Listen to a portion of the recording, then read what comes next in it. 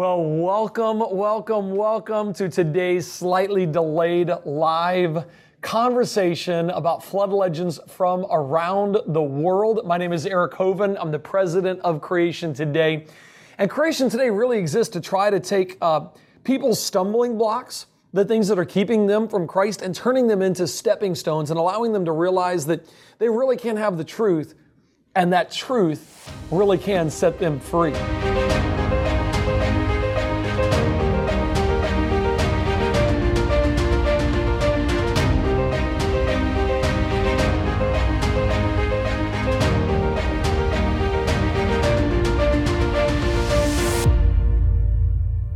Hey, if you're joining me from one of our social media platforms, thank you so much. We're excited to have you on here. I got a few questions. I threw out a questionnaire on Instagram, and I got a few questions from that. People were asking, hey, is Atlantis Lost City, could that be a pre-flood legend? I want to try to get to that later today. Had another one, can you explain how the Grand Canyon was formed? Yes, as a matter of fact, I can, and the flood had a part of it. Matter of fact, if you don't want to wait for the answer, GrandCanyonMovie.com, full explanation right there. Does Genesis 3, this is interesting, does Genesis 3 refer to man's soon-to-be average lifespan on Earth? The answer, I believe yes, but we can talk more about that later. Do you suppose that the ice at the caps could be the water from the flood? Actually, as you get into the flood, this is about legends of the flood, so it's not specifically about today's conversation, but you actually find out that the flood is what triggered the ice age. We had hundreds of years of a real legitimate ice age. There weren't many of them. There weren't, millions of years ago or hundreds of thousands of years ago. It was after the flood, about 4,400 years ago, that the ice age happened. But search creation.org if you want to get more information about that. Hey, we'll try to get to those questions, but first let me say a little shout out to our partners. Thank you to all of our Creation Today partners that help make this happen. Lester in Alabama, little shout out to you. Thanks for hanging out with us. Doug in Washington, thank you so much for being part of Creation Today. Julie in Colombia, we love letting your hands and feet reach around the world through the work of Creation Today. So thank you guys. Hey, I got a giveaway. I want to give somebody this ebook. Okay, I know this is the book, but I want to send you the ebook version of this. It's called Echoes of Ararat. It's at the Creation Today store, and it's got over 300 legends of floods from around the world. The very conversation that we're going to be talking about, this goes through over 300 of them. It's an amazing resource that'll help equip you. Now, I realize that we got a lot of people joining us on YouTube or Facebook that you're skeptical. You don't believe the flood really happened. And I just want you to know that you are evidence. You are evidence that the Bible is true. The Bible tells us that in the last days, scoffers are going to come. People that make fun of the Bible are going to come. And here's what they're going to say. The scoffers are going to say, there wasn't a creation, there wasn't a flood, the very thing we're talking about now, and there's not going to be a coming judgment of God. You are evidence that God's word is true. It was written over 2,000 years ago.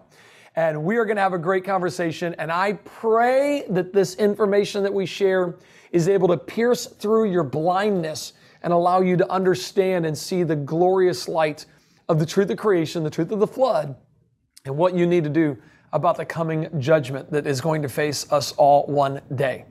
My guest today is an incredible guy. His name is Jeremy Wiles. He has an amazing ministry. We actually met, I don't even remember how many years ago. It had to be over a decade ago. Somebody had scheduled me to do a radio interview. So I jumped on this radio interview, and they said, hey, we're going to have another guest on there. He knows a little bit about the Ark. And it was this guy, Jeremy Wiles. He starts talking about his experiences going to different countries where he filmed their legends of the flood and was capturing these. And I thought, this dude is amazing. So after the show, I called the radio host. I said, who was this guy? I got to get a hold of him. He put us in touch. And ever since then, it's just been really, really incredible. A few years later, Jeremy called me and said, hey, I'm doing a new series. I want you to be a part of it. And sorry, that's all my notifications going on. My bad. Wanted me to be a part of it. It's called the Conquer Series. Jeremy, you're a legend, dude. Oh, you're come amazing. on, man.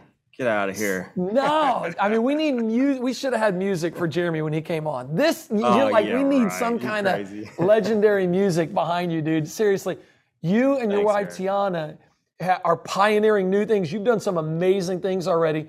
Just the Conquer series that you did, and I want you to tell people about it real quick. The Conquer series that you did has reached over 1 million men to help them understand the trappings, the addiction of sexual addiction of pornography, and help them become free. That was an amazing, by the way, just welcome. Thanks for joining. Thanks a lot, Eric. I appreciate it. It's good to see you again. Thanks for having me here. Love your show. Your Conquer series is phenomenal. Pornography is an epidemic in the church. It's an epidemic in the world. And so we thought, well, we should probably try to do something about that. And you helped us put that together. You were in it, and it's gone around the world. It was a blessing to be a part of that series and actually just get to share my story. And I'll tell you what, guys, if you're stuck, there is a cure. And you need to go check out, just Google Conquer Series, or go right to the website, which is it Conquer Series or the Conquer Series? Just conquerseries.com. That's what I thought. Yep. Conquerseries.com, man, amazing. And their new platform, let me save that, your new platform. Hang on just a second. After Conquer Series, Jeremy was the director of photography for Genesis Paradise Lost, the movie that we produced that was in over 1,200 theaters. And Jeremy, it's already been translated into over 30 languages, dude. I'm blown away. Genesis Paradise Lost. It's still going around the world. We just finished our release in Latin America. Just got done going through Latin America. If you haven't seen that, genesismovie.com, amazing. And it was just a really cool experience to be there filming together. I'd never worked that hard, filming all night long in a museum. It was literally night at the museum with you. Too cool, man. You got any good memories from that? No, that was a horrible experience. Well, it was indeed very stressful. We worked like 72 hours straight, didn't we? Oh, it was nuts. I love it though, man. If I'm behind a camera or working around on a film set, it's perfect for me. I loved it. I did not know, for those, we are getting to the flood legends, but just let me tell you guys, I did not know what it took to set up lighting in an environment. It's like, we got permission to use the museum. I'm like, all right, cool, we're good to go. We go in there, and they're like, yeah, we're gonna need 3 to 4 hours just to set up the lighting. Jeremy, I had no clue what was coming, man. Yeah. No clue. Yeah, we had a skeleton crew with, I think, like 3 moves in a day. So we had to set up the lights, tear them down, and set them back up, and tear them down, set them back up, and turn. So that was a long day. And that was from 6 p.m. till 10 a.m. That was our working schedule. And then during the rest of that, that's in this anyway. Just crazy. I remember we kind of vandalized the museum a little bit, didn't we? That was you. That was you that did that. Okay. We do have a little bit of evidence of me vandalizing the museum. Things we shouldn't do in the museum. I don't know if we should have these guys. This guy needs to go. Hey! What? Oh, shh. Dude, it's okay. That's probably like 10 grand right there, man. They didn't tell us we could do that. Dude, they didn't tell us we could do that. Ken, I'm sorry. But your dude's got to go. He just like leans it on the edge, like if you fall off and you say, break a leg. I hope Ken Ham's not watching this right now. That's what I hope. I'm gonna get an invoice. So I guess I did kind of start that one. I did kind of jump in there. What we needed is a really cool shot with a fossil in the background. So we needed this particular shot. We had to move these guys out of the way and have this really cool fossil in the background. Oh, Jeremy, are you supposed to be touching that guy? Like that? Hold on, let me flip it. I've never been on a shoot. That was my first shoot. So for me, it was a beautiful, crazy thing. I just thought that's the way they all went, man. I thought it was awesome. That was at like 3:30 in the morning we were doing that. It was. I think I fell asleep on the museum floor one night. That's right. Yeah. Since then, though, you and your wife, Tiana, have pioneered a new platform called Soul Refiner that is allowing people to find love and freedom in the arms of Jesus Christ through beautiful, well orchestrated productions. Can you tell them about that? And then we got to get to I want to jump on. Yeah, jump on so this Soul Refiner is essentially a platform that allows people to deal with the junk and the trash in their life. And often we don't realize how much baggage we're carrying in life until we get to a place where we start to feel a lot of pain, whether that's addiction or a broken marriage or divorce. And so our goal is to help churches, basically to enable churches to help those people before that happens and after that happens. And often, we're there after it happens, unfortunately, but we're there to help broken people, set the captives free. Well, I love the fact that your new platform not only helps churches, but small groups can sign up for it, individuals can sign up for it, and they can be instructed right there. Some of you are in the middle of brokenness and you need Soul Refiner. Others of you think you got it made. Please, I'm telling you, put some education in your life ahead of time so that those kind of things don't happen to you, because they do come unexpectedly. Well, Jeremy, I got to tell you, man, when I heard that you had traveled to more than 40 countries investigating and learning about the flood, the worldwide flood, I was kind of shocked. I was like, you're serious about figuring out what went on here? Like, how did that get started? What launched you on? And I'm telling you, you are just the man's man. It's incredible. What launched you on this journey? Eric, it was really this passion, because I was in my early 20s. I was wound up. I wanted to see the world. And I set off on this adventure to Eastern Turkey. And that was it. It started with a backpack and a cheap camera. And so I convinced a small team of scientists that I found out who were doing research at a site in Turkey that could possibly be Noah's Ark. So I contacted them and I convinced them that I was a professional filmmaker.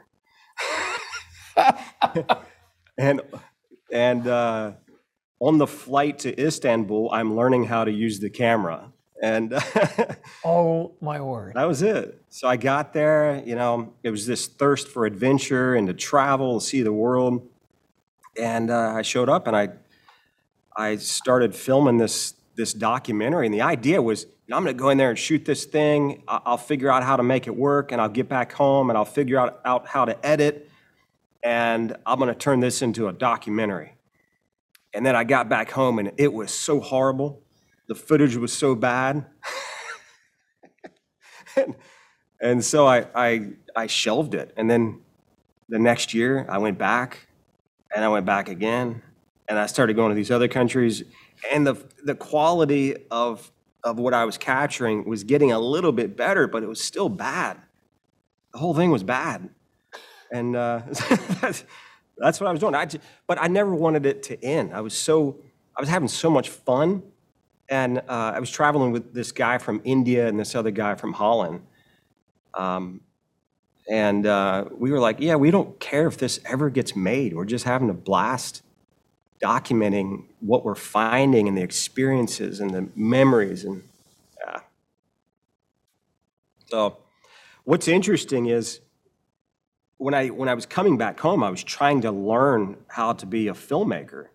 And so I had to figure out the basics of using a camera and cinematography and editing. And I got hired to make videos for nursing homes. And so I'm going into these nursing homes filming promotional videos of these old folks. And I'm using the money from that to travel the world and to search for Noah's Ark and flood story. So it was like, polar opposites. Back home, I was spending my time with 90-year-olds in nursing homes. And out here, I'm traveling and...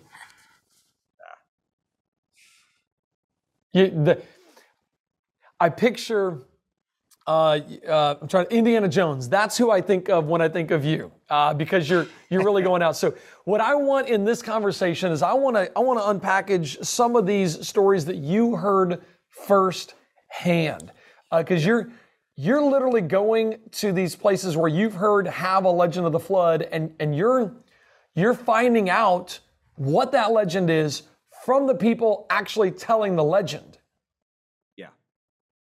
You got to, we got this book, Echoes of Ararat. There's a lot of different resources out there that show some of these things. The fact that there really was a worldwide flood.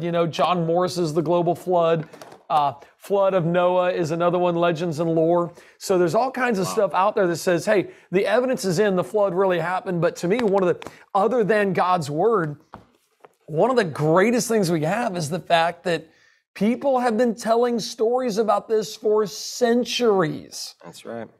So I'm ready for story time, buddy. These flood myths all around the world are just retellings of a real event, and it's been distorted through centuries of passing down information. So if a worldwide flood never happened, then why are there so many stories about it, right? And what most people don't realize is that there's 300 and something flood stories, global flood stories around the world. And the majority of those stories, we're talking like over 80%, have similarities. And those similarities are, most of the stories mention a boat. Most of the stories mention animals on the ark, that God was judging the world because of the crimes of man. It talks about a rainbow.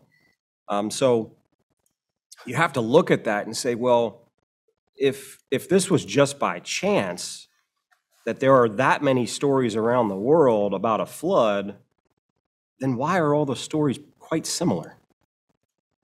And so it's exactly what you'd expect to find if there was a real event, a global flood. You'd expect to find stories all around the world. And so you got the stories. It's there. The evidence matches what God's word has already said. By the way, if you've never read it, it's Genesis chapter 6 through really, 6, 7, 8, 9. It's all right there about the great flood. Genesis chapter 7, God said, come into the ark. And by the time you get up to chapter 10, Noah is having his descendants and they're repopulating the world. Side note, just for a second, I've done studies on human population. Anybody can study the growth of human population, and the human population growth shows that the entire world, about 8 billion right now, I know they're trying to lower that, but it's another story, about 8 billion. We came from a couple of people about 4,400 years ago. The exponential growth curve in the human population matches what this says and what it teaches us in the Bible. So, well, I got 300 here, but instead of me reading the ones that I've got right here, which are fascinating, and I cannot pronounce most of these people's names in these other languages, but tell us firsthand some of your experiences. Where all did you go? Well, there's a lot of flood stories out there, and I knew I was never going to document them all. What I've always wondered is, what happens over the next generation or two when these people who are living in tribes, these indigenous regions in the world, they start to assimilate with normal population, they lose those stories. And I thought, man, it would be incredible just to go in to these areas and document these stories before they disappear. And so that's part of what I was trying to do, but I knew that one guy traveling the world to document 300 stories plus was not going to happen. But I went through India and China and the Philippines and a lot of other countries to capture these flood stories. And, just off the top of my head, the story in India was fascinating because they each have their own flavor of a real event. And it's normal that if you pass down a story through many thousands of years, it's eventually going to get distorted. And so as you go into each of these countries and read about their account of a worldwide flood, there are differences, obviously, but most of the stories have a common theme. Like I mentioned before, a boat, animals on a boat, and a worldwide flood.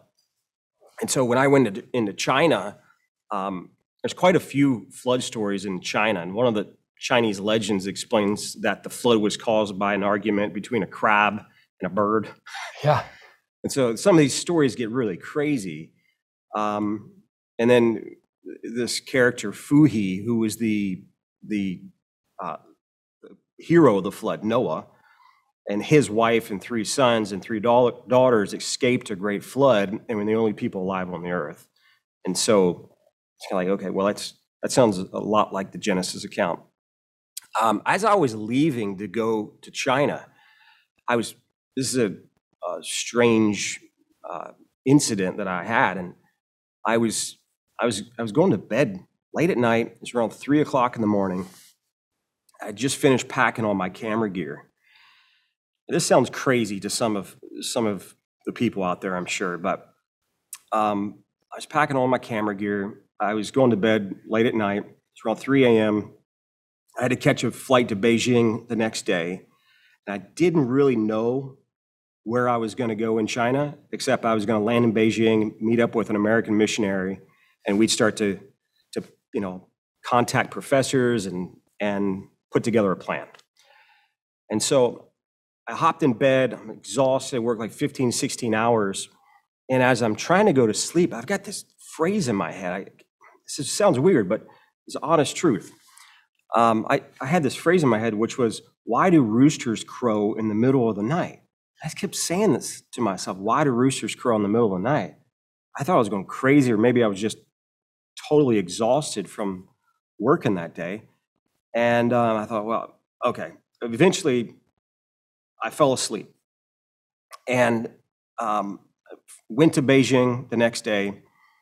And, God has a peculiar way of speaking to us sometimes. And it's not always how we think he speaks to us.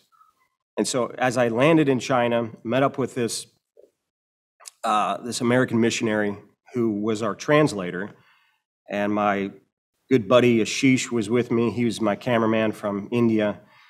And we met up with the most prominent historian within a week or two of being there in China. And he explained that they had found what are called oracle bones. I guess it was like back in the early 1900s. And these oracle bones were dinosaur fossils that the ancient Chinese, 2200 BC, I believe, so we're talking like 4,000 plus years ago, had carved their ancient language into these dinosaur fossils, and they actually called them dragon bones. And that's where the terms dragons come from. So they carved these, the development of their calligraphy into these bones, and so as he's explaining this to me, we're talking through the development of their ancient Chinese language, and so I'm asking him, who else can I speak to? Who else has information on that? And we're kind of like piecing this thing together as we go. And I met up with this other guy, and he goes in depth on the ancient Chinese language and how it came about, essentially, which is they took their history and events in the past and they embedded that history into the development of their calligraphy. And so the Chinese writing is actually pictographic. It uses ideograms, which are symbols, and several symbols may make up one word. And so I asked him to give me an example of this, and he said, he gave me the word for big boat. And he said, there's 3 symbols here. It's vessel, 8, and mouth. And so when the ancient Chinese referred to a big boat, they referred to 8 people in an ark. Wow. Yeah. And it's literally Wow, right? recorded right there in their language. It's right there in their language. 4,000 years ago. Man, you're making me want to get right to why would somebody deny this evidence? Why would so when they share their legend? Actually, I've got a clip of you in China talking to a Chinese man.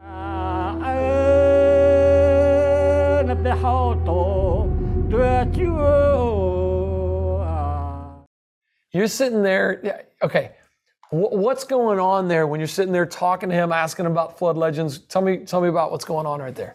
Man, that brings back so many memories. Looked like a kid. He was actually singing the story of the global flood to me. He was one of 6 men left in his tribe that knew the story of creation and the flood. And so I asked him, I said, well, why did God destroy the world with a flood? And he said, well, he looked down on the earth and he saw that there were 2 brothers, and one brother was jealous of the other brother and he killed him. So that sounds like Cain and Abel, right? So it does.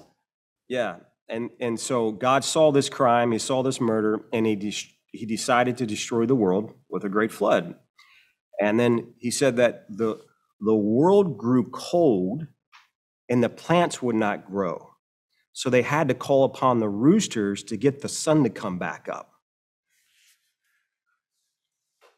Maybe it's just a coincidence, Eric, but I had this crazy thing in my head, which was, why do roosters crow in the middle of the night? And I had no idea that was their story in China. And so, yeah, maybe I had too much chocolate before I went to bed or something.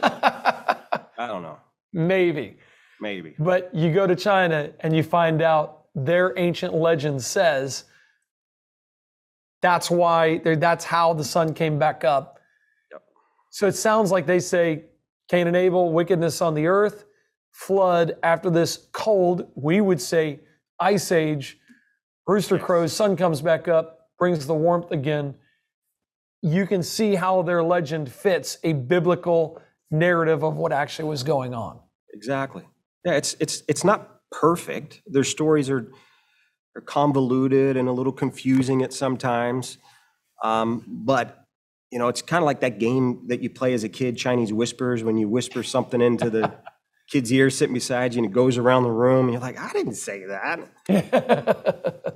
That's how the flood stories exist today. That's how they sound. They sound like Chinese whispers. But we know all of these stories are based on a real event that took place. And so this guy that was explaining these characters to me, he showed me the word for brother. And he said, when you put this mark right here, and he was drawing this for me, he was painting it actually. He said, you put this little slash right here. He said, that's a sickle, like a garden sickle. And then if you put an X on the brother's forehead, this word changes from brother to murder.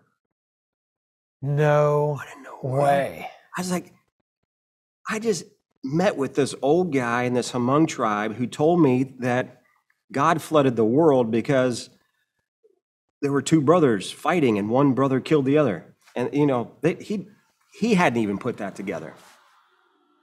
Wow. Yeah.